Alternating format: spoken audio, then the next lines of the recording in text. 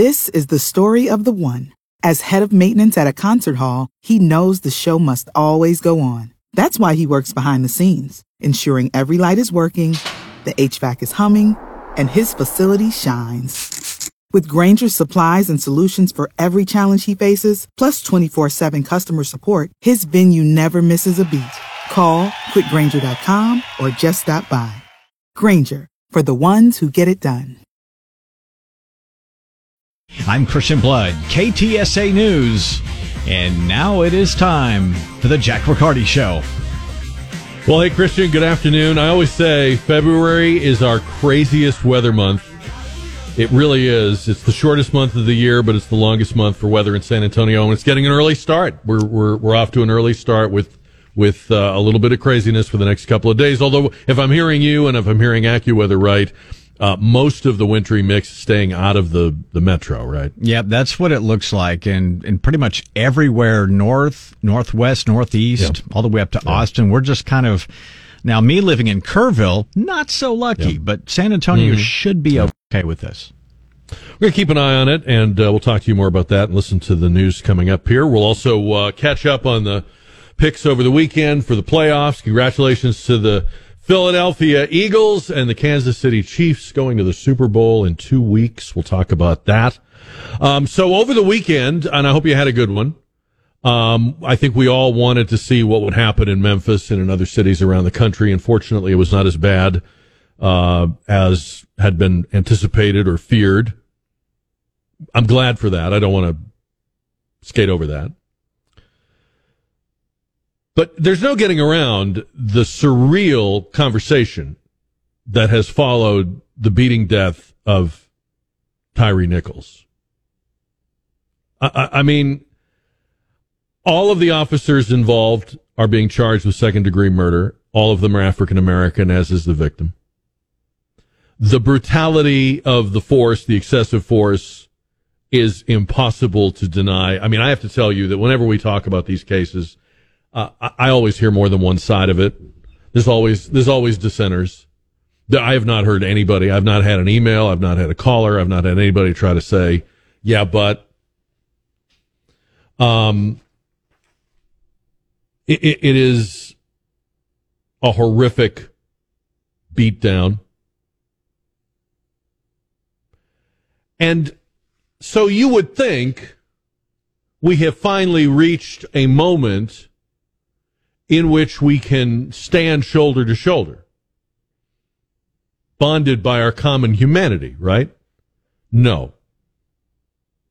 You would think that the race baiters, the people for whom it's an industry, dividing us, using tragedies, would say, well, we're going to have to move on to something else. We're going to have to find another case. But no. They've grabbed on to Tyre Nichols' death, and they are not letting go. A guy named Tim Wise, who's an anti-racism educator, quote, anyone who says the killing of Tyre Nichols isn't about racism because the cops were also black doesn't understand how white supremacy or anti-blackness works. Van Jones on CNN, the killing may still have been driven by racism. Congressman Maxwell Frost of Florida tweeted, doesn't matter what color those officers are. The murder of Tyre Nichols is anti-black and the result of white supremacy. What are they talking about? What are they talking about? You can't even pretend anymore that you just care about the victim or you just care about justice, because the wheels of justice are turning. This isn't them trying to wake us up to something we're in denial about. This is their stubborn, demented unwillingness to admit that this case does not make their case. 5 black men killing a black man is not an act of white supremacy. In order to make that argument, I guess you'd have to say that black people have no agency, that they have been programmed by us. And that's the most racist thing I've ever heard of. I mean, if you were going around saying that, everyone would be calling you a racist.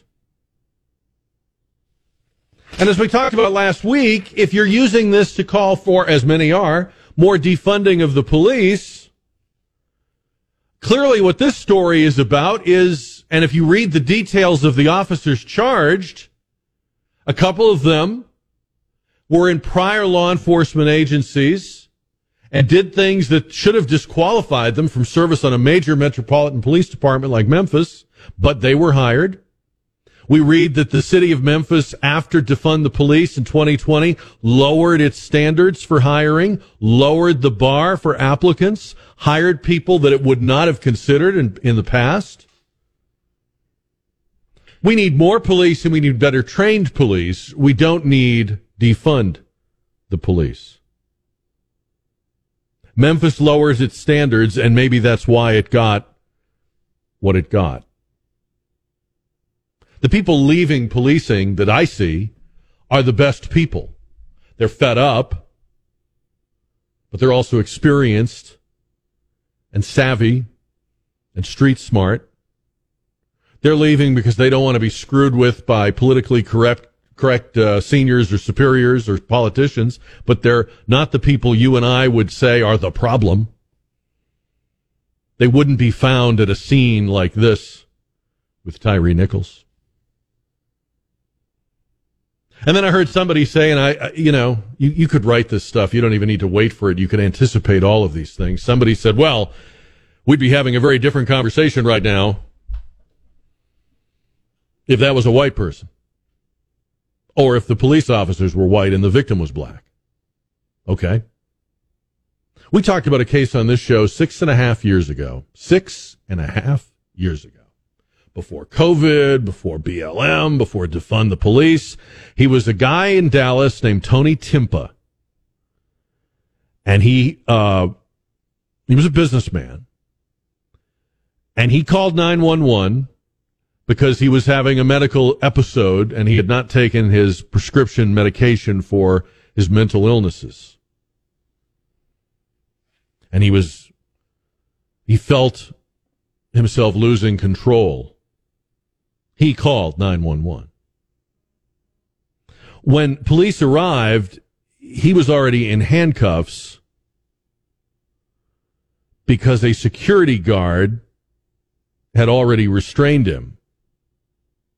The police pinned him, and he cried out for help, and then he passed out. And he was left lying on his face in the grass for 15 minutes while his legs were zip-tied, and one officer was kneeling on his back. And the paramedics and the police officers joke, he didn't just die, did he? And he did die within 20 minutes of the police officers arriving. We have the footage that tells this story and that contradicts the story of the officers involved. The officers were charged a few years later. You're saying right now, Jack, I've never heard of this. Well, if you listened to our show 6.5 years ago, you might remember us talking about it, but otherwise, no, you probably haven't heard of it. The officers were charged, then the charges were dropped, and they went back to active duty. And then there was a civil lawsuit against the officers, and that was dropped or dismissed, I guess, by the judge. And the last I heard about it, which I think was last year, the family of Tony Timpa was still fighting to bring some kind of wrongful death lawsuit. Tony Timpa is George Floyd, only white. I don't want to hear it. I don't want to hear that we don't care or we don't talk about it or it's only when. This year of 2023 has already shown the goodness of most Americans, the racial blindness of most Americans. And the events of Tyre Nichols show that. It's time to call out the people that are trying, and still today, January 30th, trying to make this about race. We'll talk about that. 210-599-5555.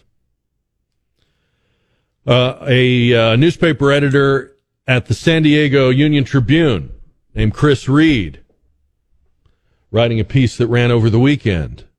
I am going to drive the same vehicle I am driving now in 2040, and I won't be alone. He says, I am not giving it up for an electric car unless EVs plunge in cost, and I'm not the only one. Many Californians will use their durable fossil fuel cars as long as possible. He says, hard data from recent history undercuts the hype that EVs will soon cost less than gasoline cars, as was predicted in recent years. And tidy assumptions about EVs costing much less to operate are undercut by the heavy cost of replacing electric batteries. The durability of internal combustion vehicles is why NPR reported in 2019 that some automotive engineers believe that even if 100% of vehicles sold were electric starting today, it might take 20 to 25 years to replace the entire vehicle fleet. That means gas stations will be around for decades to come unless progressive politicians target them and force less affluent households to keep paying ever more of their disposable income on climate mandates. This is kind of like the stove thing when they were talking about the stove. It was rich people coming after what works for the rest of us, what's affordable, what's practical for the rest of us.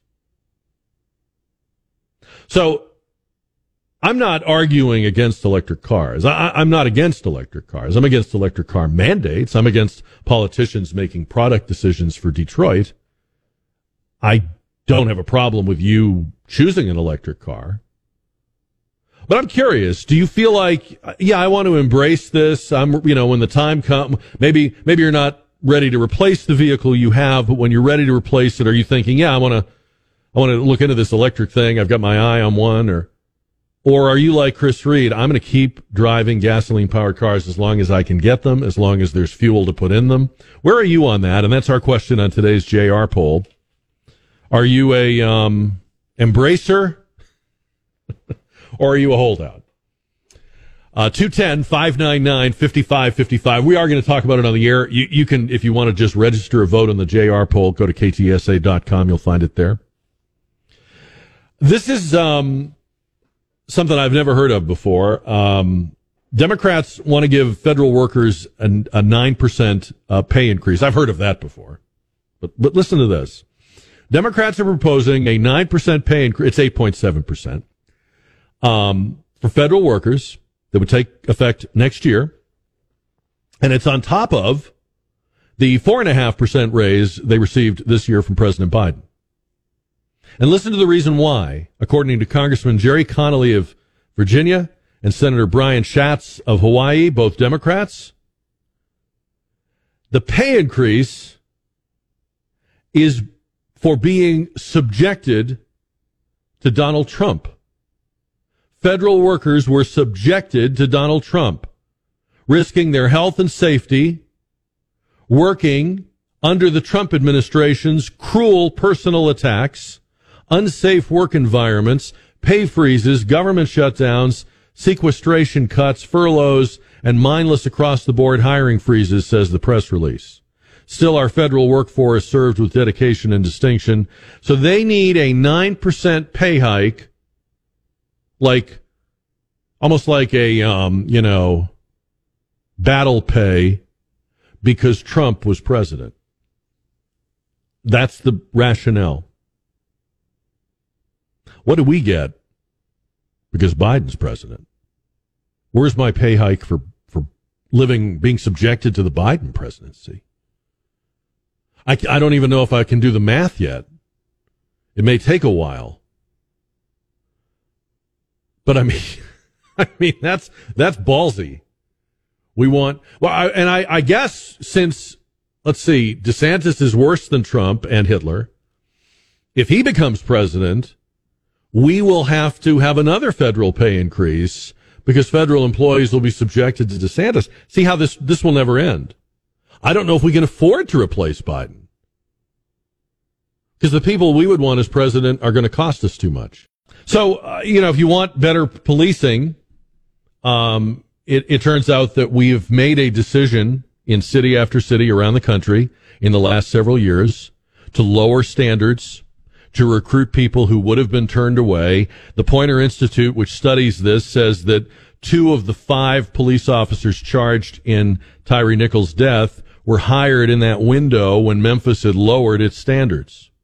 Now, we can't say we know that's why they acted the way they did, but if you are losing older, more experienced police officers and you are picking up people who you wouldn't have even looked at 5 or 10 years ago, and then they are doing things people can't believe, mightn't there be a connection there? And defund the police doesn't get us to better policing or better training. I would fix this by going back to tough standards and not recruit people that we shouldn't be recruiting. You should not be hiring people in a major city police department who screwed up at a lower level. One of these guys had beat up inmates at a prison. You have to figure out how to retain the good, decent men and women that are now leaving before you lose any more of them. Because experience is a valuable commodity in any kind of work, including police work. And if I was the mayor of a city, I would make it known that we are not entertaining, debating, toying with defunding the police. The people that work for you in that kind of job need to know they have a future. And if they do the job right, they will be rewarded for doing the job right. And of course, you've got to get the sickening people. You've got to get the dirt bags. You've got to get them out of there. But I think the biggest thing we could do is stop this fatal flirtation with defund the police. And the only reason more people don't say what I'm saying or speak up this way is because they're afraid of the people that are calling for defund the police. Politicians are literally physically afraid. 210-599-5555. All right. Will you embrace electric or keep gas-powered vehicles in your driveway as long as you can? San Diego newspaper editor says, I'm going to drive the same vehicle I'm driving now in the year 2040 because I like it. It works. By the way, his car is a 2006 Lexus RX 400h hybrid SUV. He says, I've got 224,000 miles on it. I may have 500,000 by then, but getting a new engine or two in the interim won't cost as much as just the down payment on an electric vehicle. What do you think about that? 210-599-5555. Joshua's on KTSA. Hi, Joshua. Good afternoon, sir. On the car situation, I'm probably going to stick gas or at most hybrid. I don't really like the electric vehicles, but if I could just for one quick moment say all of this environmental stuff, if they knew the impact that it takes to make a battery on the environment versus why not just get the hydrogen cars up and going, I think, if they really cared about the environment, they'd be focusing on hydrogen cars more than the electric vehicles. Now, when you say you would drive a hybrid, hybrid, I think of hybrids as still basically gasoline cars. I mean, they can generate a little electricity, but you have to put gas in them, right? Yes, sir. So what is the advantage they do to having help with gas mileage and stuff? So you would like the higher gas mileage of a hybrid? Is that it? Correct. Gotcha. Okay. But I would prefer a hydrogen car. Or if that becomes available, all right. Or hydrogen. 210-599-5555. That's our poll question. As I mentioned, we've been talking about the Tyre Nichols story as well. Suzanne on KTSA. Hi, Suzanne. Hey, how are you? Good. How you doing? Oh, not too bad. Just getting ready to tackle the traffic here. But I had a comment in regards to the defunding the police. Yeah. I mean, we have teachers that screw up all the time. They're not the best teachers. Are we defunding education? I mean, definitely not. They have to have the support. They have to have the support. And if they're talking about defunding, who's going to go into that career field? I mean, there's nobody. You have bad apples in every field, every part of life. There's going to be bad apples, and unfortunately, of course, the media, capitalizes on that, and And, what happened was horrible, and it was unfortunate. And, there's a lot of opinions out there, but defunding, that's ridiculous, because when it comes down to it, it's a love-hate relationship with the police officers. We love them when we need them, and we hate them when it's time to receive any sort of consequence for our own bad behavior. Then we want to defund them and do this and that and, blah, blah, blah. So it's just, are you going to defund every area of life where something goes wrong? I mean, it's going to happen either way. You don't defund education because you have teachers getting involved with students or, doing anything like that. So that's a good point. People need to be logical and realistic about it. You have bad apples with everything, and you can't, people will not, it's hard right now to keep teachers because we don't have the support that we need, with a lot of the students. And I'll tell you what I think. I'll tell you what I think would happen, though. I don't think you'd have no police officers. If you defund and you are paying those positions less, what you will eventually have are you will get people that are willing to take the lower pay or benefits for the privilege or the perk of wearing the badge. Those aren't the people we want. Those are the people who are most likely to wind up on a video that's gone viral around the world. If you're not careful, you will have law enforcement agencies full of people who are the worst people to have that position or power. And we know there's people like that. You've met people like that, right? Remember during the pandemic, there were people that got a little bit of power. They got a little bit of authority. They had a clipboard or they had a sign, a badge or something, and they were telling you what you could or could not do. And it was only during the pandemic, and they were loving that power and savoring that authority, and they were barking out orders at you about how to line up or whether or not you could come into a business. There are people like that. Do you want them as police officers? Because in a few years, you'll have them. The rate we're going. You see it in Memphis. 210-599-5555. We're talking about, in the aftermath of Tyree Nichols' beating death and what is being said about it. It is almost like the state of denial, right? Like we're going to go ahead and use this story the way we had planned to, even though the facts of it don't bear out the usual arguments about BLM and defunding the police and white supremacy. BLM put out a statement saying all police represent the interest of capitalism and impel state-sanctioned violence. Anyone who works within a system that perpetuates state-sanctioned violence is complicit in upholding white supremacy. State-sanctioned violence is an interesting term because there are people who would say that the IRS is state-sanctioned violence. There are people who would say a corrupt FBI is state-sanctioned violence. If the government can make me as a small business owner do something I don't want to do or that goes against my values, that's state-sanctioned violence. Aren't libertarians always making the argument that there's more peace when there's less government? When there's fewer laws and regulations and bureaucrats waving their finger in your face? So they're just hoping we won't notice the facts of this case or the very decent, heartfelt reaction that almost every American has toward it. They're also hoping you won't bother to look at the actual numbers.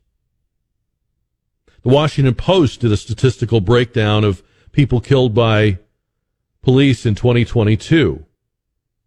As you would imagine, almost all of them are male. But then you might be surprised by the racial breakdown of the people killed, and it was 1,066 people. 389 were white. 224 were black. 119 were Hispanic. And the rest were of unknown or other racial category. Of the people killed by police. 633 had a gun.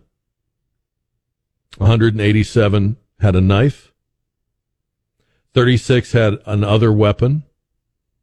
41 were in a vehicle.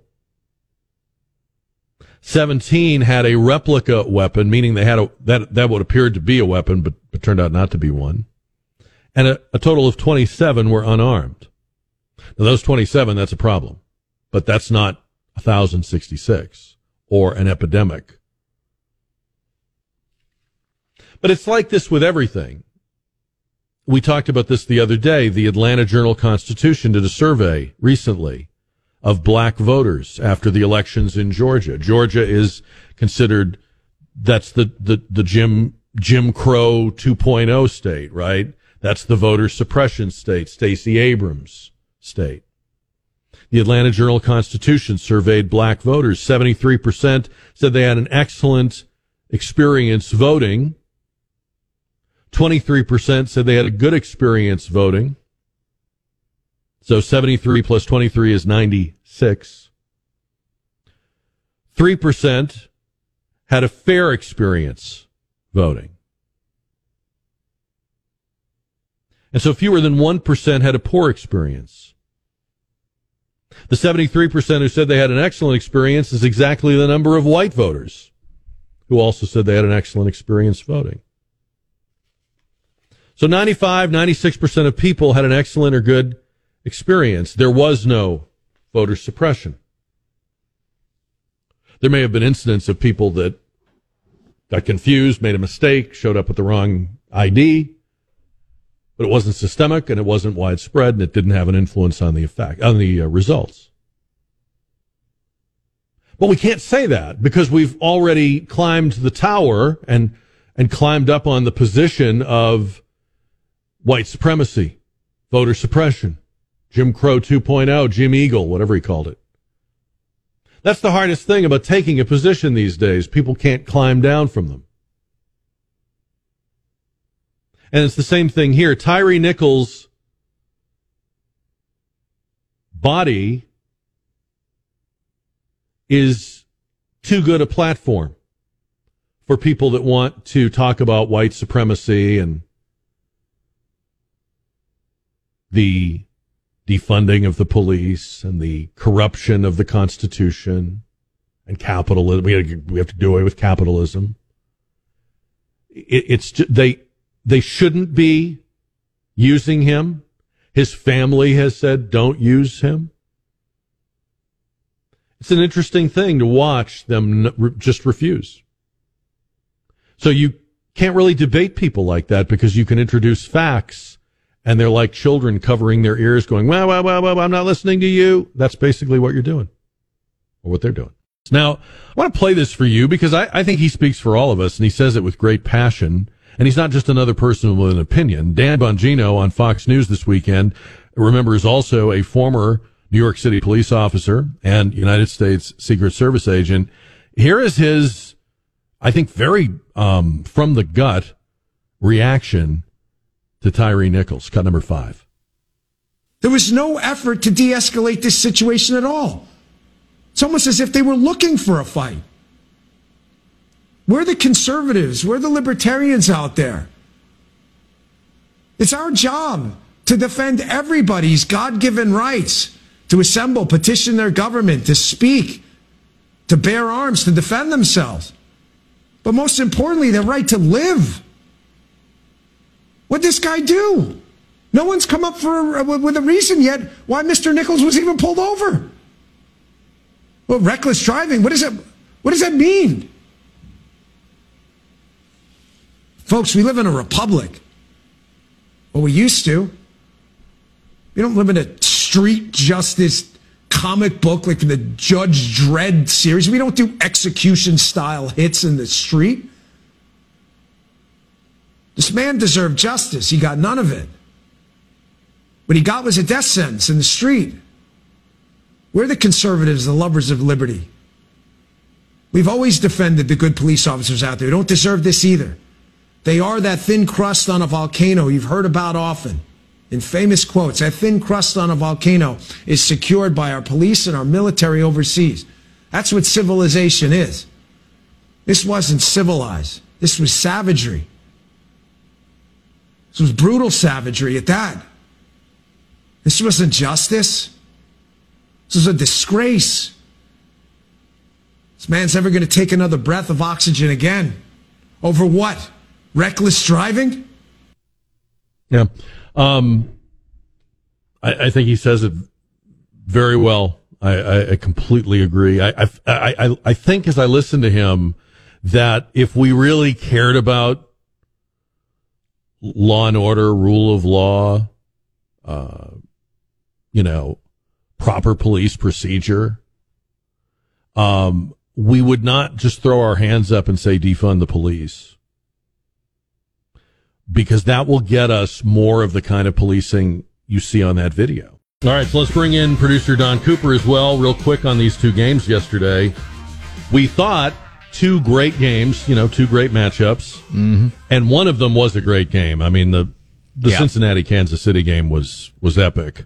Yep. And what a shame that it ended the way it did, because, I think you guys will agree that Cincinnati showed up and they balled out, and it was just one of those fluky mental errors that resulted in it not going to overtime, where anything could have happened, but they didn't get that shot because of the Joseph Asai late hit on Mahomes. Other than that, though, what can you say about Mahomes? I mean, one leg, no Tyreek Hill, and the guy was he just had it. Well, I'll tell you this much in the wake of, the way the game ended, the way things unfolded. I think in the future, we're going to see many, many more playoff matchups between Burrow and Mahomes.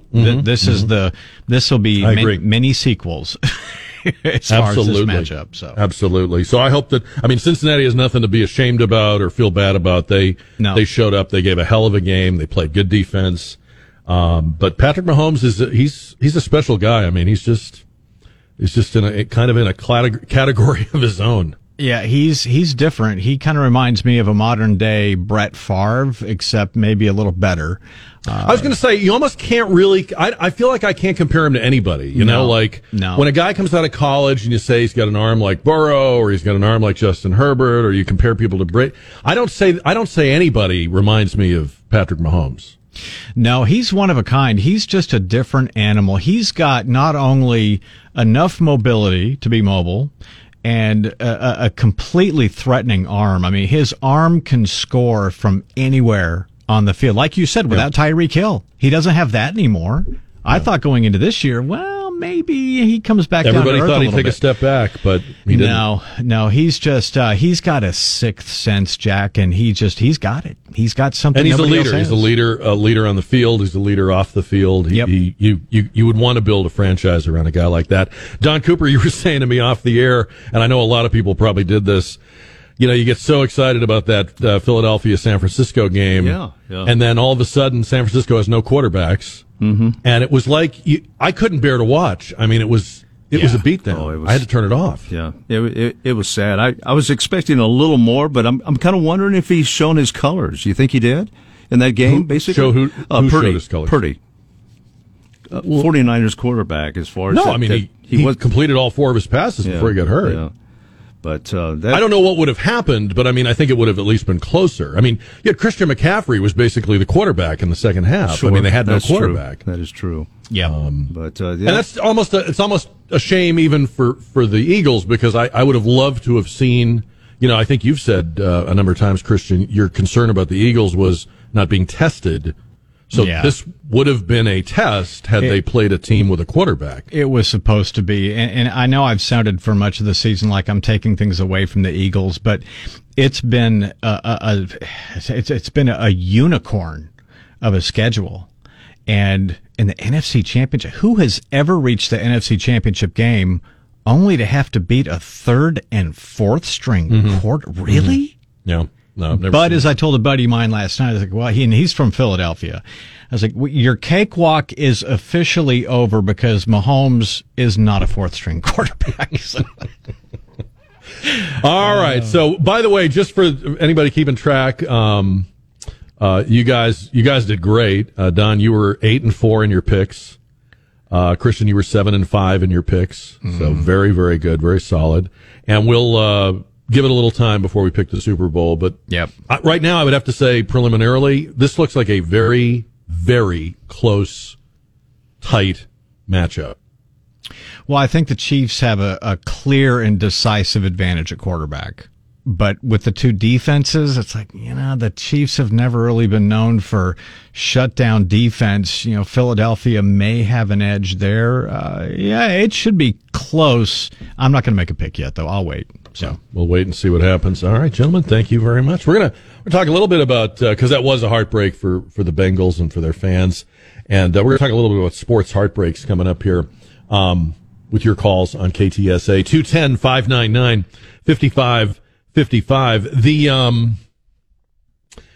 The discussion we had the other day about tips, I got a lot of different emails, and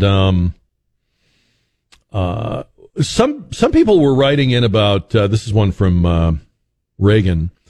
Enjoy your show. Recently had a segment on tips. There's a disturbing trend of restaurants charging a convenience fee to use a credit card to pay for your meal. It can add up to a few dollars. My beef is they don't tell you about it to give you a chance of paying cash or not. Later, when you look at your bill, you see this add-on charge. If servers tell you beforehand that there's a charge with a credit card, no problem. Not sure if this applies to a debit card.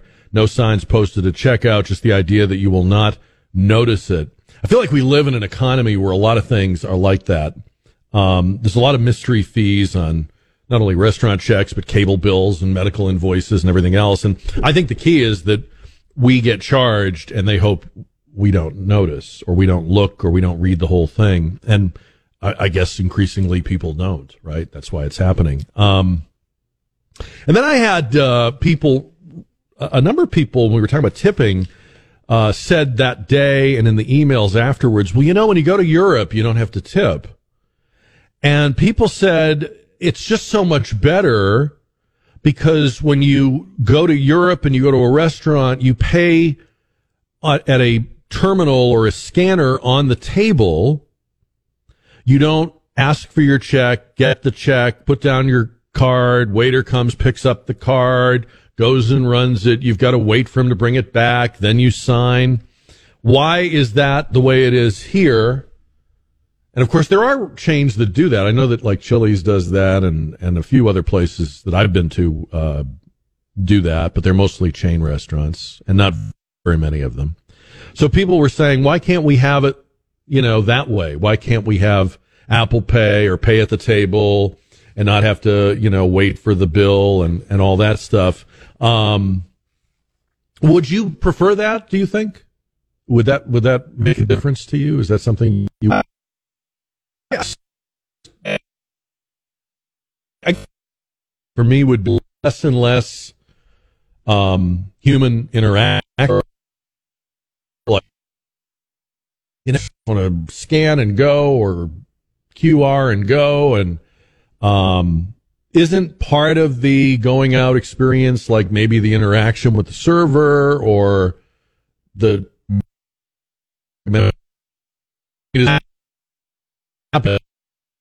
like machine on the or do you think we should keep it the way it is? And apparently, according to some of the people are stunned that we give our credit and debit cards to a stranger who walks away with them. He says that wouldn't happen over there. We had a lot of reaction. I appreciate it to the tipping conversation we had last week about when to tip, how much to tip. Is there such a thing as, are people being bullied into tipping by all of these new, electronic prompts when you pay? And people wrote to me and they said, what about places that charge a quote unquote convenience fee if you pay with a credit or debit card? And the gist of it was that they don't tell you, you just find out later. That's weird to me because I know that there's an expense associated with running your card. In other words, when businesses accept your debit or credit card, there isn't an above the line expense to them. But at the same time, as we know, everybody's moving in the direction of cashless transactions. There are now businesses that won't take cash, or like we talked about, the restaurant chains that are saying our drive-thrus are going to be cashless. You have to use a card. So we can't have it both ways. We can't be telling people it's an inconvenience and we're going to charge you extra when you use a card, but then be moving in the direction of a cashless transaction, right? And as Reagan points out in his email, you got to tell people, you got to be totally upfront if there is a charge. That way they can choose how they want to pay. Then I start getting some emails from people saying, "Oh man, it's better in Europe." And right away I always think, really? Sometimes, all my life I've heard that, everything is better in Europe. But I guess in Europe, and I don't have a lot of travel experience, I really don't remember this from being there, but apparently, and maybe it wasn't true when I went, but now it is. Apparently the game over there is, you order from a person, but then you pay at the table, like with a tablet or a device on the table. And you don't wait for a check. You don't have them come back. There is no tipping, so that's not an issue.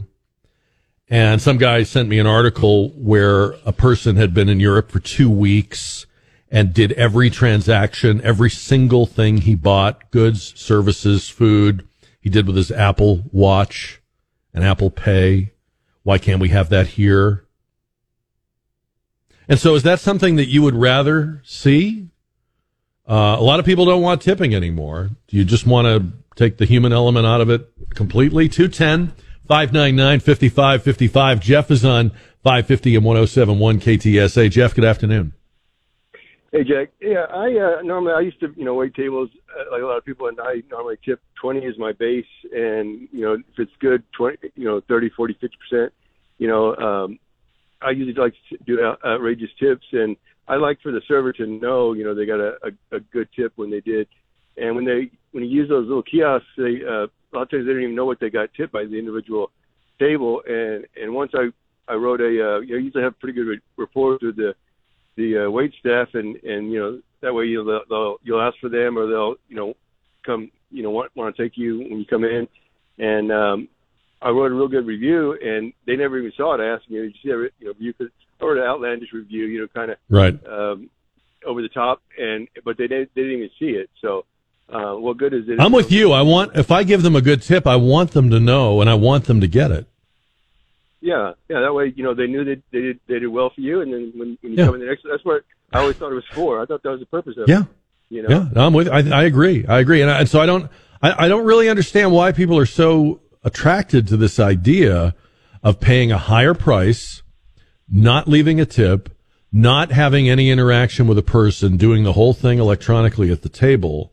Unless you're just in a huge hurry, I don't see why. Don't we go out to eat to be with other people? That's right. When I see those things, I just turn them around, and so they don't have the light blaring at me, and ignore those things. Yeah, exactly. Jeff, thanks for the call. I agree with you. I'm with you on that. 210-599-5555, Jack at KTSA.com. Andrea writes, I don't understand how businesses can charge a convenience fee when accepting credit cards from their customers. I'm in business, and the agreements that I was forced to sign with MasterCard, Visa, American Express all clearly state that as a merchant, I'm not allowed to charge the fees back to customers. I'm not understanding how they're allowed to get away with that. Yeah, I think at the very least, people need to know. I have been in businesses like there's a liquor store I've been to where they tell you when you go to pay, it'll be one price cash, it'll be one price card. I don't know why that is, but I'm okay with that as long as you tell me. And it's not a huge difference. It's a very small difference. Just, you got to tell people. This whole thing, this whole mentality we have now of hiding things on bills, like phone bills and cable bills are arcane. They're loaded with things nobody even knows what that is just dishonest. You can have the guy in the blue jacket running around putting a happy face on your cable company, but you're not my friend if you're hiding charges on your bill. Okay. 210-599-5555. 5555. George is on the radio. George, good afternoon. Hi, Jack. Hey, George. I'm a first-time caller and regular listener. Thank you. Just say about the tipping. Well, in Europe they have a salary, so right. they don't get. We get paid $3 an hour. Right. So that's kind of like, and they can't pass the incentive. No, not the incentive, but they can't pass off the price of what the tip would be to the customer in their food. You know what I mean? Well, but if you're salarying employees, you're going to have to charge a price that supports those salaries. Yeah, and so it would be too high. That's why a latte is going to cost you a lot more there than it is here, because the person making it is on a salary. That's why they tip. They tip because it kind of like incentivizes the server to bring the food quicker, or, personality, and, it goes on. So what would be, if you were getting a salary, it didn't matter how many people you waited on or how many tables or how fast you went, what would be the incentive for rendering good service? Well, just like a good job, a good salary paid job. You work every hour. You wouldn't be like shoot of the draw right now. You're there. But don't you think there are people, when you work in a company where everybody gets a salary, aren't there some people that work harder than others? Yes. And those are the ones. Aren't there some people that watch the clock or kind of, do the bare minimum? I know there are for me. Every day, every hour, we watch that clock and we watch come in. So I just think you would see more of that. I think you would see a little more of that in the restaurants if they were all on salary.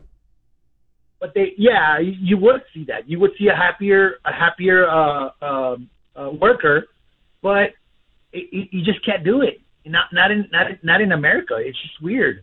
And as far as the credit card thing, they like you were saying that they pass the fees that they pay, they're passing it to the customer. Yeah. So because they pay a credit card fee to have that service, so now they're just passing it on to us. Yeah. Well, I think you just gotta be upfront with people. You got to tell them beforehand. They can't get home and then find out. That just doesn't feel right. No, it doesn't. But that's what they're doing now. Anytime you put a tax on a service, like as far as a business, they just pass it on to the customer. Right. That's what they do. That's right. Economics 101. George, thanks for the call. I'm glad you called. I hope you will again, and appreciate your listening. Best part of going to Europe. Which I don't believe this is the best part of going to Europe. Good grief. Best part of going to Europe is being able to pay for your meal on a machine at the table. We in this country have to ask for the check, get the check, provide the card, wait for them to pick up the card, get the receipt. Yeah, and while all that's happening, you're chatting with your friends or your date or your family. It's called human interaction. But people were writing into me saying, couldn't we have it where there's a terminal on the table, like a tablet or a device, you scan your card or you pay with a QR code, and you're done. You leave. You leave as soon as you're done eating, you leave. And they've been doing it for years, and we don't have it in this country, and foreigners wonder why, and Americans that travel abroad wonder why. Stuff like that is great until it stops working. Can I just point that out? I don't mean to be the old guy. I don't mean to be the Luddite anti-technology guy, but it's like self-checkout. It's great, right? Until it freezes up and then the light starts blinking and it says, please contact a team member. And then all of a sudden it turns out you need a cashier anyway, right? So when the little machine doesn't work, or you don't know how to do it, you're going to have to talk to a person anyway. So they're going to have somebody available to float around and do that.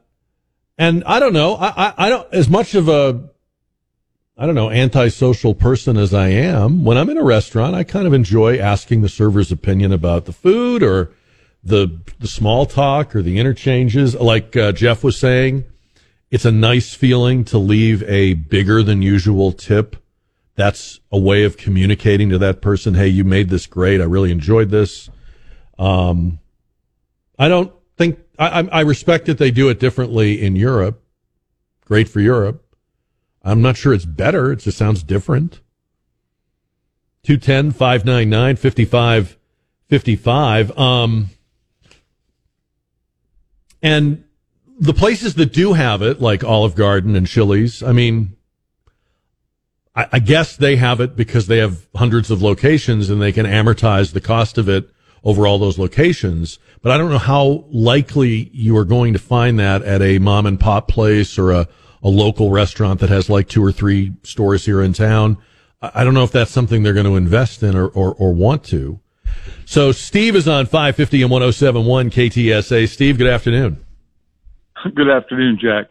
Those things are expensive, and they are available. Like you said, at Chili's, I was going to point that out. Those little machines where you just take over to the table.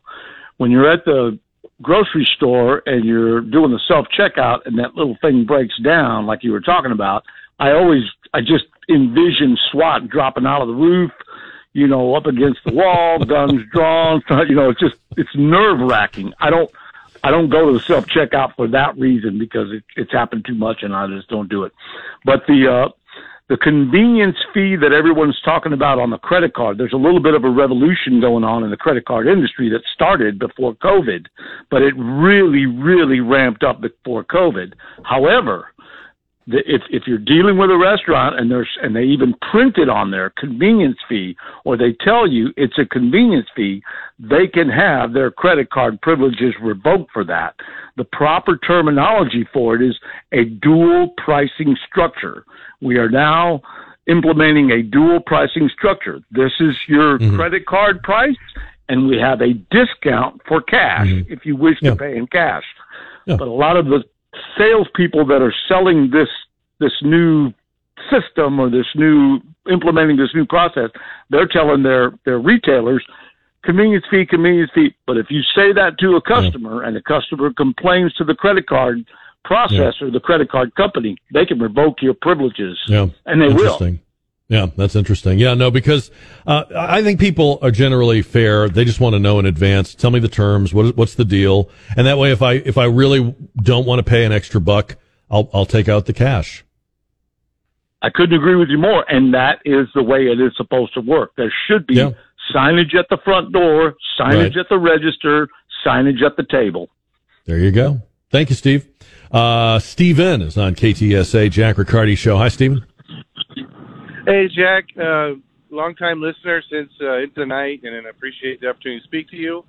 Thank you. I just wanted to say, I'm against abolishing the tipping method. I think it's ingrained in our society, and it's something that I enjoy. Giving the waiters and waitresses, accolades through monetary means is right. Something that we've had for years, and I enjoy it actually. And the last thing, or the other thing I wanted to mention is about 7 to 10 years ago, the credit card companies rewrote the bylaws that merchants can pass on the cost of the credit card fees or a portion of them to the customer, but they really didn't advertise it until merchants became savvy to it, and that's why they're now allowed to charge up to 5% to the consumers.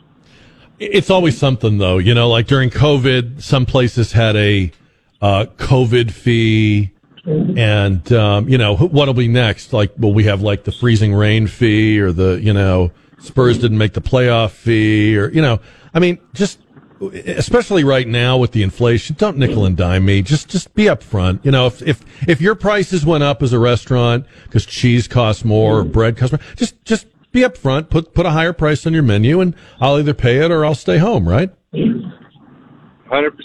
Yeah, you got to tell your Stephen, thanks for the call. I'll tell you, if I was going to say one thing, and I wonder how it would change if we had salaried wait staff, meaning they were getting all their money, same amount every paycheck, no matter what, no tips, no incentive for hustling or whatever. Because one thing I will complain about is there's a lot of places, and this just happened to me not this past weekend, but the weekend before.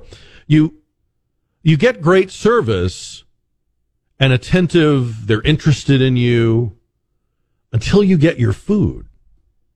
And then it's like you're on another planet.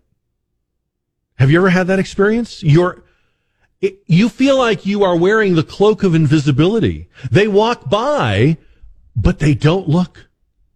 And if you're waiting for a straw or a refill on your tea, forget about it.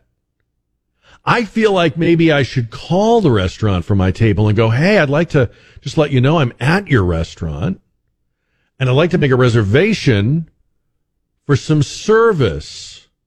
Because what happened, right? They were great, but it's not over till we leave. It's not over just because the food came. I mean, yes, that's a big part of it. But at least one check back. I'm not a high maintenance guy. I probably sound like one, but I'm not. Just one check back. Is everything good? Is everything to your liking? Can we get you anything else? And that's when I'm going to say extra napkins, refill, and then okay, but just one.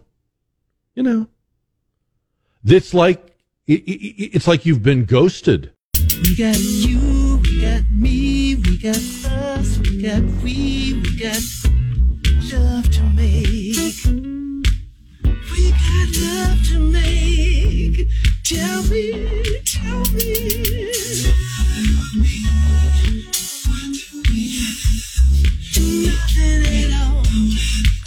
You're probably hearing this for the first time. It's a brand new song from Mr. Motown. Smokey Robinson is doing a new album. Hasn't done one in a decade. It comes out this spring, and this is the first song off the album called If We Don't Have Each Other. Smokey Robinson, who will be 83 in a few weeks. Imagine he sounds so good. We'll hear more of that coming up a little bit later on. Jack Riccardi on 550 and 107.1 KTSA. I sound like I'm 83. He doesn't. We're talking about tipping and service and whether the Europeans are right and we're wrong in the way they do it. Everything's better. They're so cool. The thing that made me laugh was the guy that said the best thing about going to Europe was how they charge you at the restaurant. Like what? Not the Eiffel Tower or London or Rome. The best thing was the billing at the restaurant? That's a hell of a vacation you had. Anyway, 210-599-5555. We'll talk about that. We're going to get your votes in on the JR poll as well.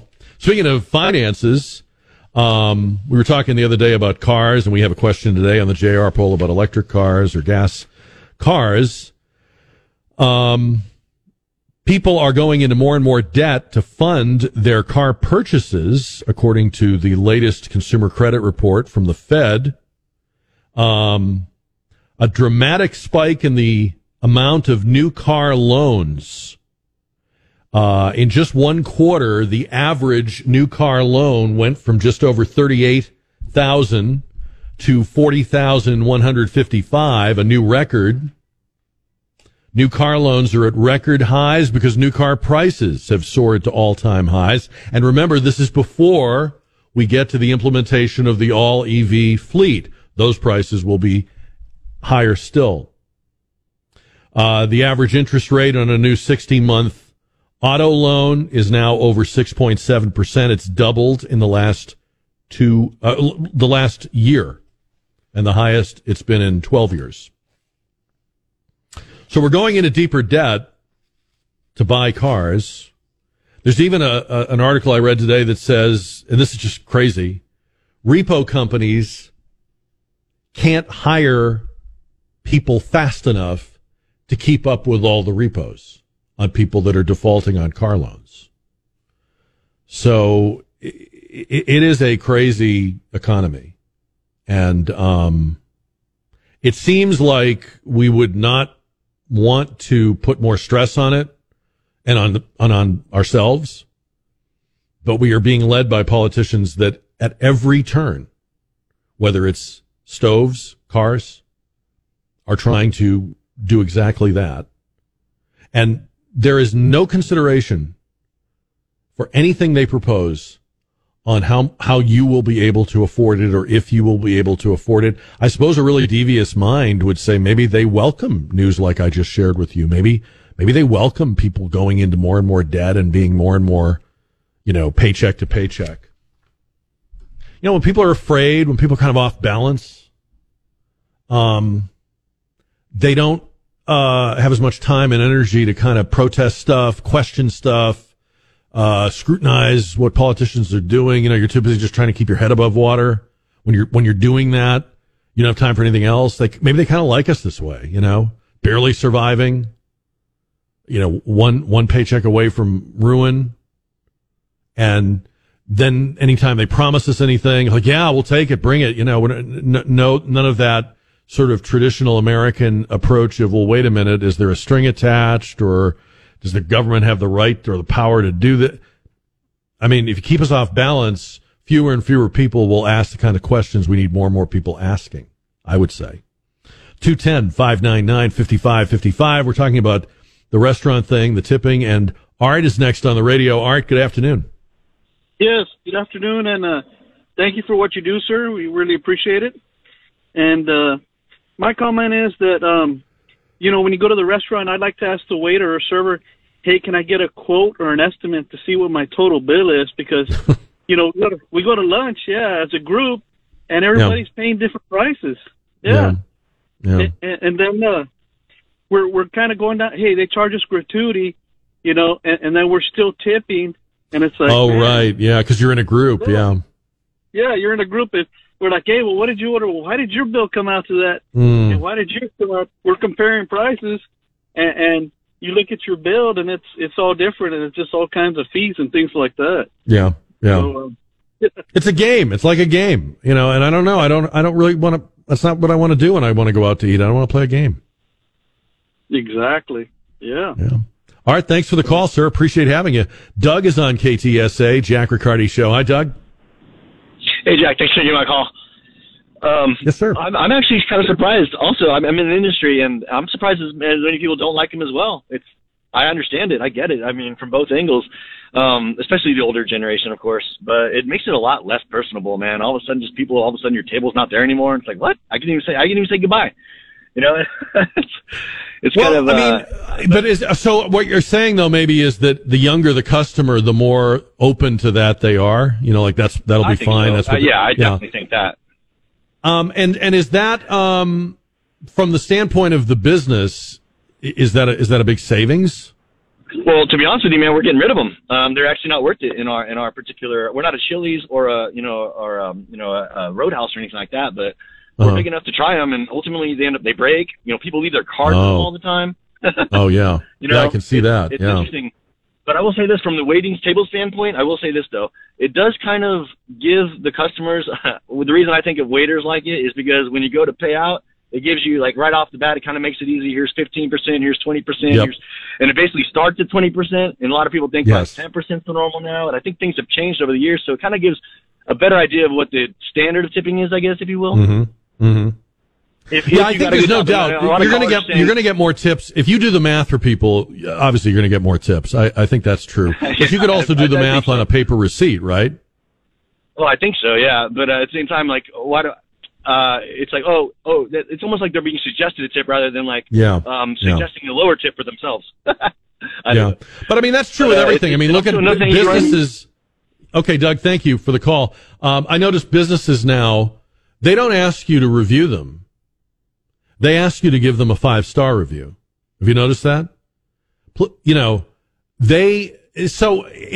I get it, and I know why, and you don't have to call and tell me, I know, but if we're all given 5-star reviews, then what's the point of the reviews, And when I research businesses now, every business, if it's 0 to 5, every business is like 4.6, 4.8, 4.7. So I don't even know if that means anything anymore, Every single one of these things that is the new hot idea, eventually we find a way to either get around it or ruin it, like Doug was saying with the tabletop devices not working or people not knowing how to use them. I mean, that's sign of the times, right? Self-checkout. There's always at least one or two cashiers in the self-checkout area because they have to be there because somebody's going to have a question. Sometimes it's me. And you think to yourself, it might just be easier if they were operating checkout lanes. Just saying. So were you surprised, Christian? I'm seeing where NFL Network says that Kellen Moore has already been hired by the Chargers for offensive coordinator. Were you surprised he got hired so quickly? Not really. I mean, statistically, Dallas has had a pretty good offense. I think their issues were, I don't want to get too into the weeds, but based on the stats and what's happening with the Chargers, and you kind of have some shakeup here, but not over there. He should be Justin Herbert at quarterback. I mean, if it's a passing game you want, then Moore's your guy. Yeah. Is it going to be balanced? I mean, that's certainly a good guy to work with, yeah. Yeah. I don't know if he can get the whole thing together, but, good for him for getting back on his feet. There you go. All right. We're going to talk about sports heartbreaks coming up. We've got the poll results coming up at the end of the hour. 210-599-5555. President Biden today said that we are not giving F-16s to Ukraine. Man, this is moving fast. It was Abrams tanks just a few days ago, F-16s. He says no. The Associated Press says our European allies are very much opposed. Remember, we had to twist their arms on the tanks. They're very much opposed to the F-16s. The Department of Defense, person speaking anonymously, says there isn't an official position. We have not ruled out or in specific weapon systems.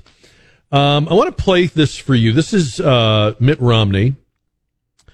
Remember now that Mitt Romney has, whatever else he's been wrong about, has been right about Russia for years. And this is what he says we're doing, shipping all of these weapon systems to Ukraine. I want you to listen to what he says, and we're going to come back, and I want to get your take on this. Cut number 6. Now, there's another reason that we have interest in what's going on there, and that is because there's a nation, Russia, which is a geopolitical adversary. We're not at war with Russia, but they're an opponent. They actually have 1,500 nuclear warheads aimed at us.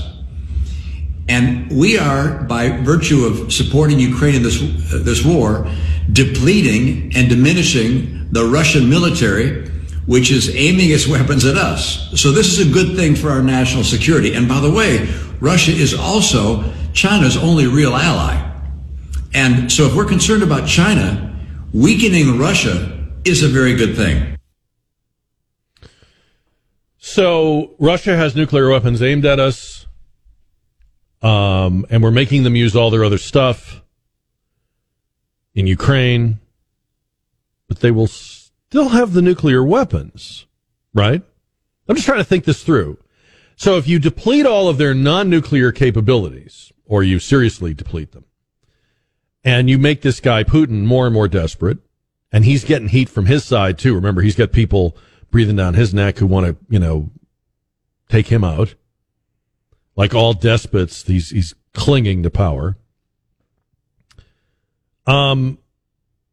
It could be that this is sort of like a Reagan thing where we're, causing them to implode, but it's also possible that you just make them do something like they throw a Hail Mary pass of the nuclear variety. I don't know. I mean, I don't mean any disrespect to Mitt Romney, but this seems like a very roundabout way to compete with Russia and China. And it almost sounded to me like we're doing all these weapons gifts. Let's invent a reason. Oh, we'll tell people it's to, it sounds like a made up after we did it reason for doing it. But that's just my take. What do you think? 210-599-5555. Ukraine claims they are in talks for F-16s. The Defense Department says no comment. Biden said absolutely not today, but who knows? I mean, I'm sorry, I'm not sure he's the one making the decision. And then, according to the articles I read, the European allies, the NATO allies really don't want to do that. I suppose, too, you got to wonder if you give everything to Ukraine and Ukraine becomes itself kind of a regional power. Who's to say who eventually gets? It won't always be Zelensky. It won't always be a Ukrainian government. What if Russia winds up winning in Ukraine, takes it over, erases the name Ukraine off the map? That's just Russia. Don't they now have all that? It doesn't seem well thought out. People have compared it to Lend-Lease. We were giving Lend-Lease stuff to Britain at the beginning of World War II before we got involved, and we were giving it because we weren't going to get involved. It was in lieu of fighting that war.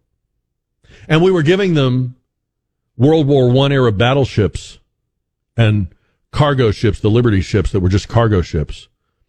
And then we were giving them outmoded munitions.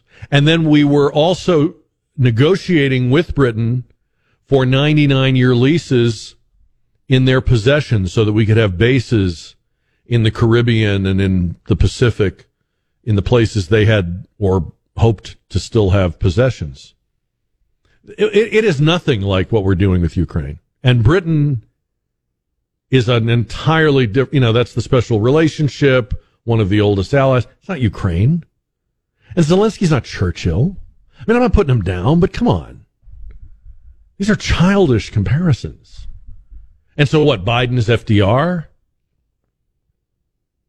I can't even say that with a straight face, right? 210-599-5555. So what do you think? I mean, we are really stepping it up. And I just keep wondering if there's an end game, if there's a plan. Maybe I'm not privy to it. I wouldn't be, I guess, but it doesn't sound like there is. It sounds like we're making this up as we go along. It's almost like we are impulse shopping. Like you just go to the store and you say, I'll walk around, see what looks good. When you're dealing in military strategy, you kind of have to have a shopping list and an objectives list and lines you won't cross and, things you've got to, like guarantees. I'll do this for you, but I've got to have that. I've got to see this, or I've got to see. We're not doing that. And of course, lurking in the background of this whole thing, you almost forget, and then you remember, oh yeah, and Hunter Biden and Burisma. It's like, oh, this is shadowy.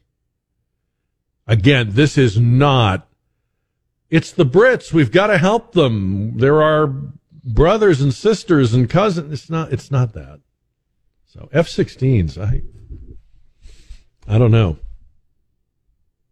How many movies and novels over the last 30 years have been written where a terrorist gets an F-16 or a rogue regime gets our top weapon or our secret bomber? Dale Brown and people like that, they've written scores of books about this stuff. And we're just turning it over, delivering it. It also, you can't help but think a little bit about the whole military-industrial complex. Like, okay, so every time we ship a system or a bunch of our inventory over there, we now place an order to replace it over here. So we're consuming, we're using up hardware and equipment and technology as if we were at war without the war. So there's people making money off this. They don't care if it's a good idea or not. They don't care if it's strategically sound. They don't care about competing with Russia. They don't care about what will happen in 10 years or who will have control of these things in the future if the worst happens and Ukraine collapses. They're just people getting paid for all this right now.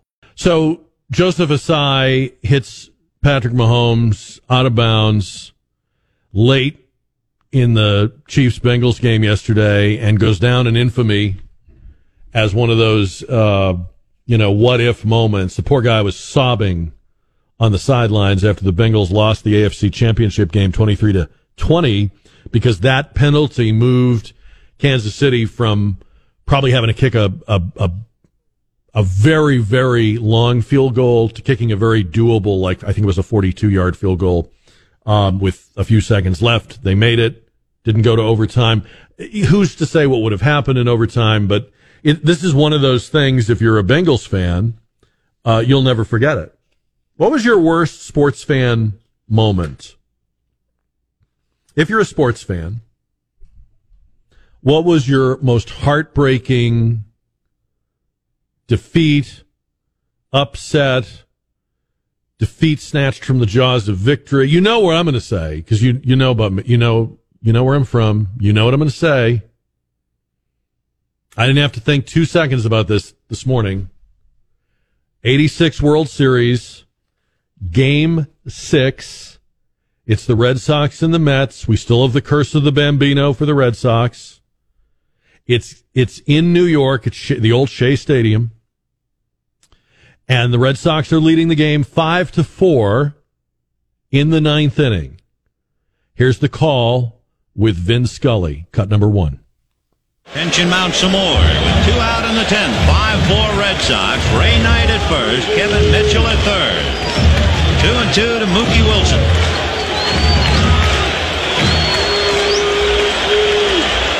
And it's going to go to the backstop. Here comes Mitchell to score the tying run. And Ray Knight is at second base.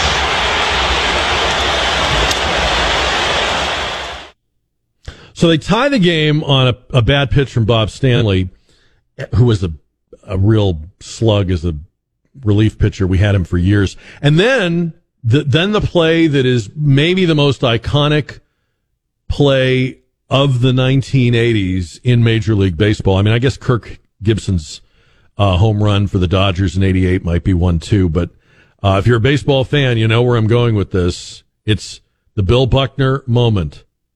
And here it is, cut number 2. Can you believe this ball game at Shea? Oh, brother. So the winning run is at second base with 2 out, 3-2 to Mookie Wilson. Little roller up along first, behind the bag. It gets through Buckner. Here comes Knight, and the Mets win it.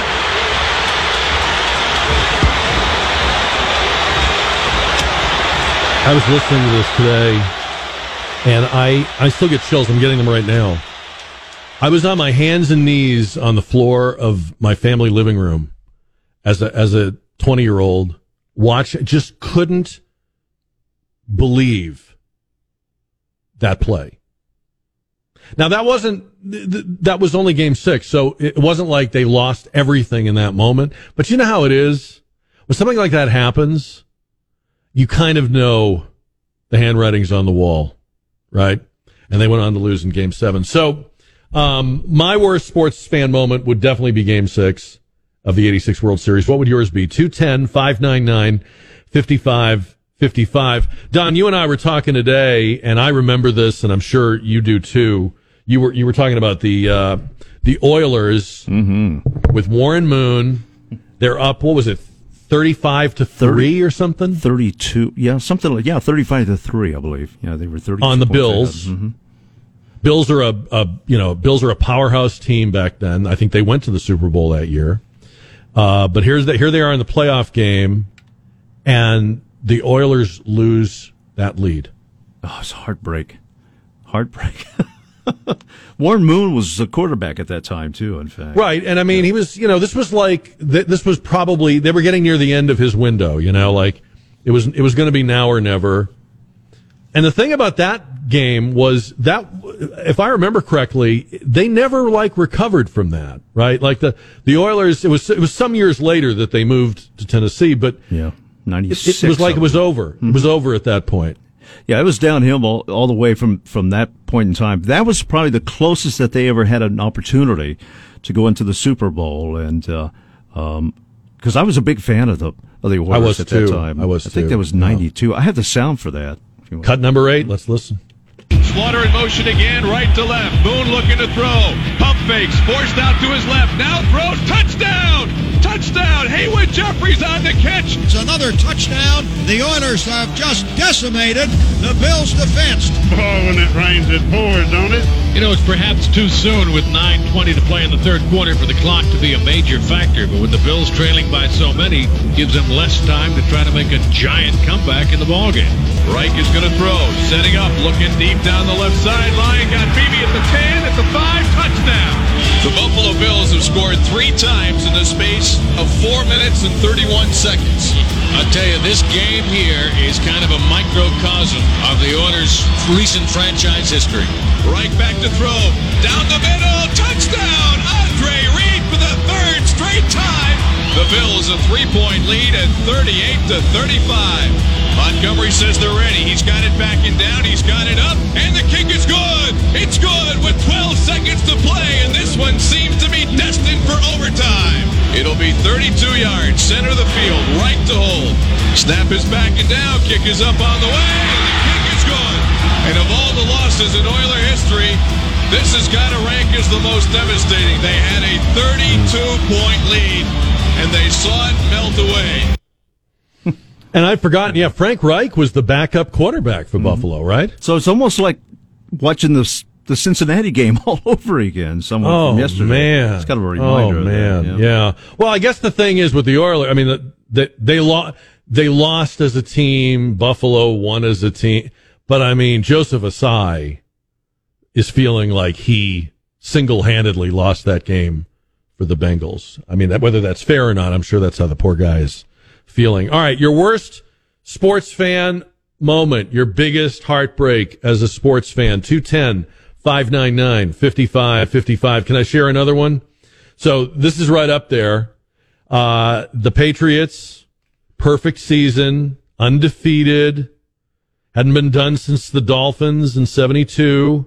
They go into Super Bowl 42 with the New York Giants. I'm going to be honest. We did not take the Giants as seriously as we should have. Did not take Eli Manning. It was kind of a goofball, as seriously as we should have. But this is the game with the helmet catch. The helmet catch. David Tyree, cut number 3. Pressure from Thomas off the edge. Eli Manning stays on his feet. Airs it out down the field. It is caught by Tyree. Inside the 25 and a timeout taken. Oh my gosh. This ball's thrown and Tyree just goes up for it like a basketball player. Harrison trying to knock it down.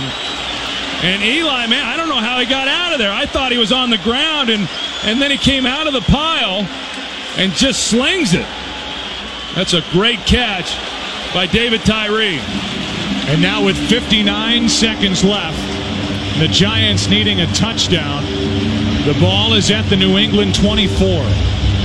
Pressing it against his helmet as he goes to the ground. I mean, he had a defender. He had a defender wrapped all around him. He had a guy wrapped all around him, totally covered up. The other part of that play or that sequence that people forget is that Eli Manning had at least 3 or 4 Patriot defenders on, hands on him, and somehow he just gets away. And he was not really known for being that, wily or whatever, but in that moment he was. I have to give him credit. I've never been a Eli Manning fan, but that was a big time play and a big time catch by David Tyree. The helmet catch. I'm in a quicksand and I'm starting to sing. I need someone to help me, but I don't know which way to turn. I know I don't have much of a choice. I'll go out of my mind or into the night. Results in the JR poll coming up. And some breaking news. We're just hearing this for the first time just now. We're learning of the passing of actress Cindy Williams from Laverne and Shirley.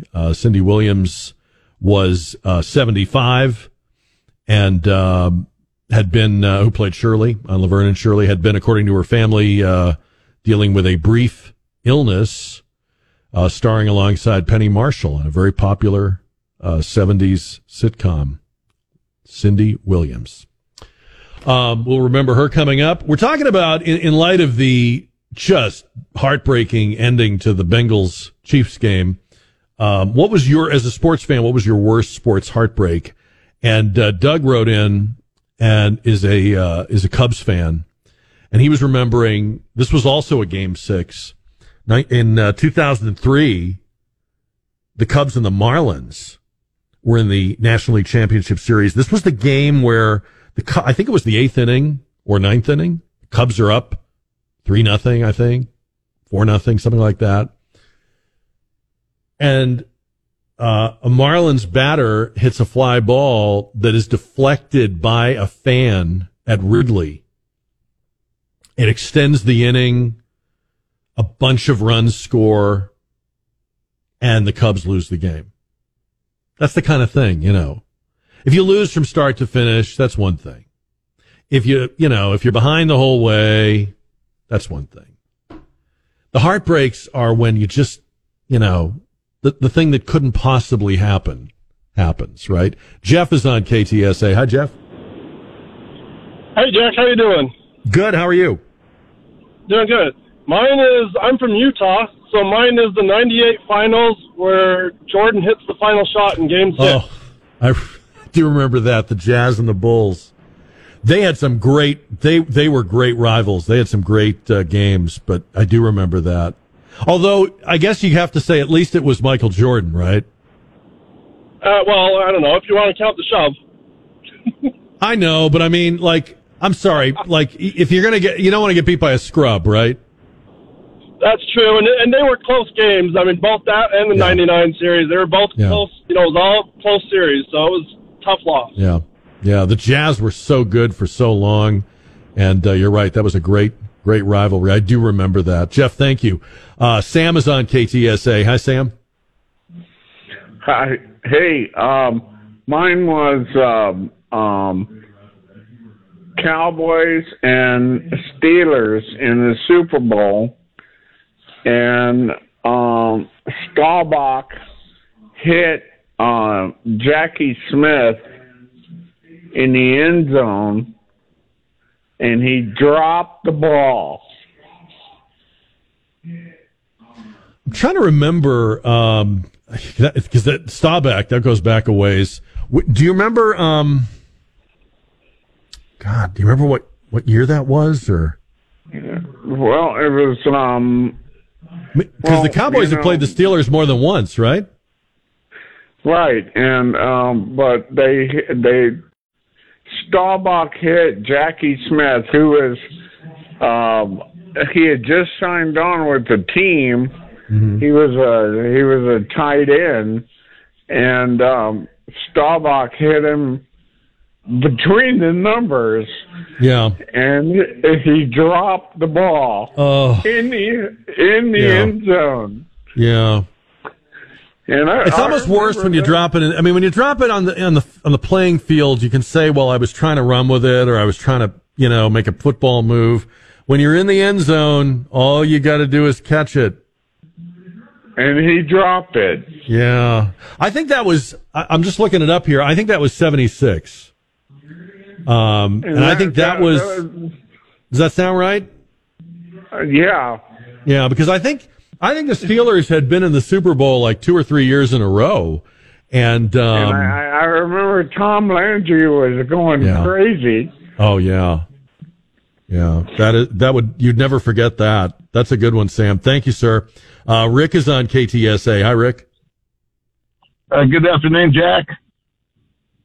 You got a sports heartbreak for us? I hate to bring these up, but it's kind of off the wall, but I'm going to enlighten you. It's current. I was wondering.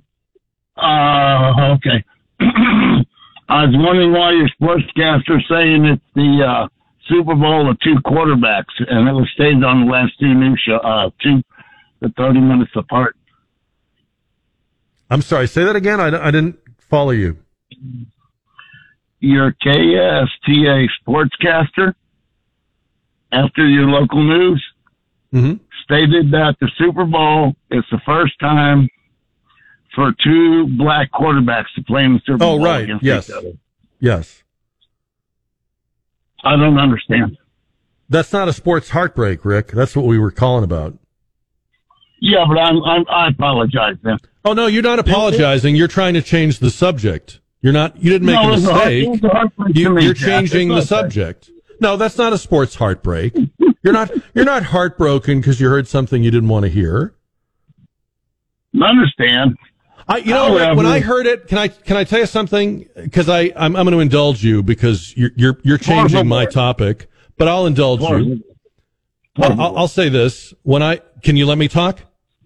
Yes, sir. Thanks. When I heard it, I don't know why we're saying that. I don't know what the need is to point that out. But I mean, it's the kind of thing that, you look for an angle or a historical first. It doesn't seem like something that needs to be mentioned, but it doesn't offend me that we're saying it. Is it really putting you out to hear that? Mr. Riccardi, no, it does not. And all I want to say is I just want to make correction, and I'm good with you and good with your KTSA. We listen to you all the time. So what was the point of bringing it up then? I'm confused. I thought you were saying you said it was a heartbreak to you to hear it.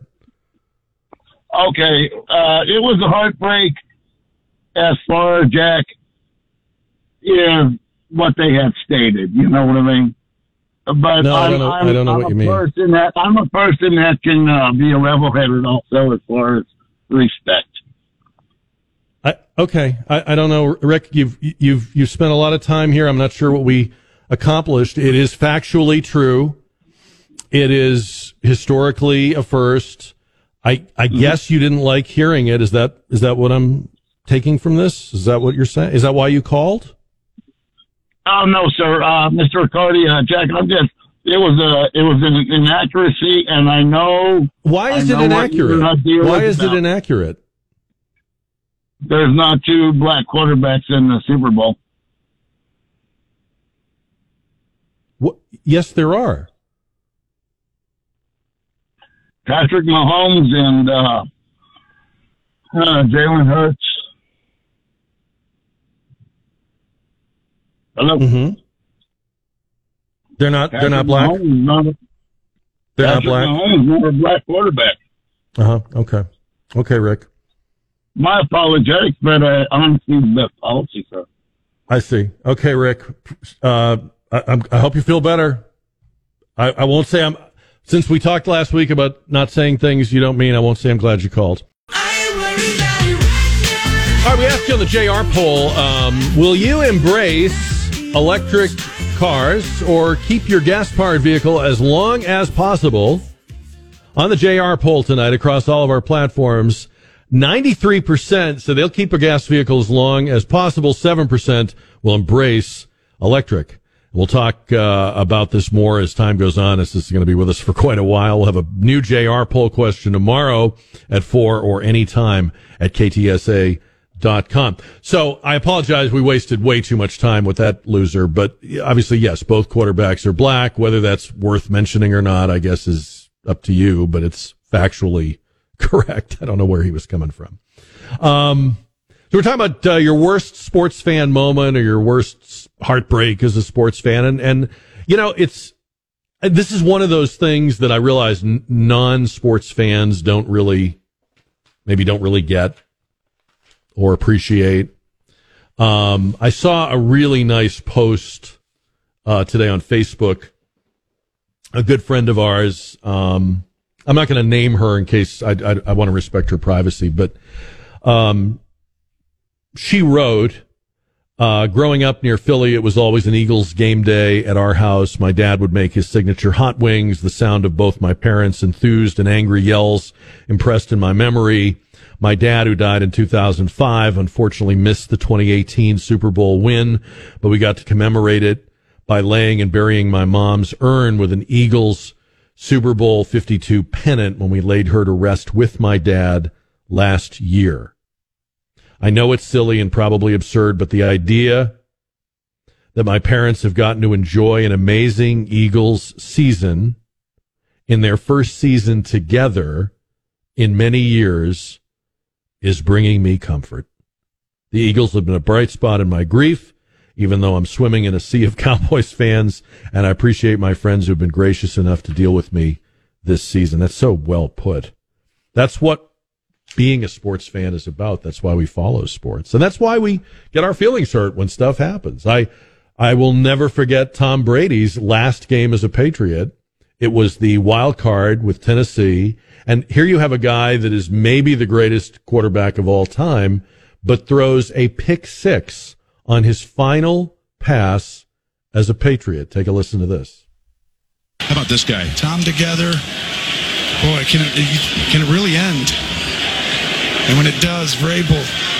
How about just the thought that you come back to New England, the first ever coaching opportunity in the postseason, and you could be the one to dethrone the dynasty, to end it. The two of them together. Yes. I mean, we'll never see this run again, Jim. Brady's pass, it's intercepted and returned for a touchdown by Logan Ryan, the former Patriot. He throws it to a former teammate playing for a team coached by a former teammate. I mean, it was sickening. It was horrible. And everybody knew, it hadn't been announced yet, but everybody knew that he wouldn't be coming back to the Patriots. So 210-599-5555. Martin's on the radio. Hi, Martin. Hey, Jack. How's it going? Good. How you doing? Pretty good. Trying to keep warm. I hear that. I guess the moment for me was quite a long time ago. I don't know if you would remember the year that a guy by the name of Derek Cope won the Daytona 500. And the heartbreak was that on the last lap of the race, leading by a good margin and the car running perfect and he was going to win, was Dale Earnhardt. And he wound up running over something that cut one of his tires, and so he had to pull off, and in the very last part of the last lap of the race, he gets a cut tire, and he has to pull off, and so he wound up losing. And wow. It was just, everything had been going great for him the entire race, and, the car was running as perfect as you can have it run. And then on the last half of the last lap, he runs over something that cuts one of his tires and takes it all away from him. So Dale Earnhardt ran over the debris, and that let Derek Cope win the race. Yeah. Wow. Right. Yeah. No, I mean, that's the kind of thing, when you're a fan, that's the kind of thing that just makes you, shake your fist at the sky, right?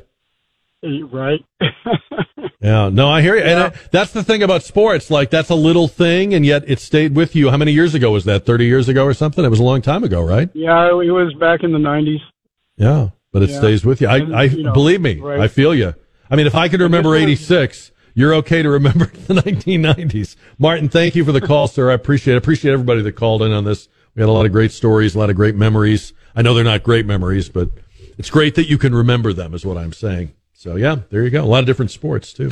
Baseball, football, NASCAR. Well, finally tonight, as I mentioned, we just had the breaking news a short time ago about the death of actress Cindy Williams, who, along with Penny Marshall, was on Laverne and Shirley. And that was really a groundbreaking sitcom when you think about it. Think of all the buddy comedies and Two Broke Girls, and there's so many shows that kind of grew out of that tree and out of that model. And I thought tonight we would leave you with a good memory, some laughs. So as we remember Cindy Williams, here's a moment from the sitcom Laverne and Shirley, and I'll see you back here tomorrow night. Laverne, you can drag your feet all you want to, but I'm going to this party, and I'm going to meet some nice gentlemen. Oh, like Tad Shots? He's a conceited dork. No, not like Tad, some other nice society gentleman. A society gentleman would only go out with you for one reason. To have a good time, a few laughs, and a little vodeo-do-do. I don't vodeo-do-do. You vodeo-do-do. I don't vodeo-do-do. You vodeo. Once. I was going steady a whole year. I have a spotless reputation. Ooh, I hate it when you make that sound. You did that on the bus the other day, and that poor driver pulled over thinking he had a flat. Yeah. You make fun of everything, Laverne. Okay, say we go to this party, and you meet this wonderful guy. You think he's going to marry you? Stranger things have been known to happen, and I can marry anyone I please. You don't please that many people, Cheryl. Mr. Wright will come along. But he may not come to this neighborhood. Cheryl, we work in a brewery. We date guys from the Pizza Bowl. Face it, we found our niche. But that doesn't necessarily have to be our niche, Laverne. It's like that song. There's a niche song? No, that song that Frank Sinatra sings, you know. Just what makes that little old ant think he can move that rubber tree plant? Anyone knows an ant can't move a rubber tree plant, but he's got what, Laverne? A hernia.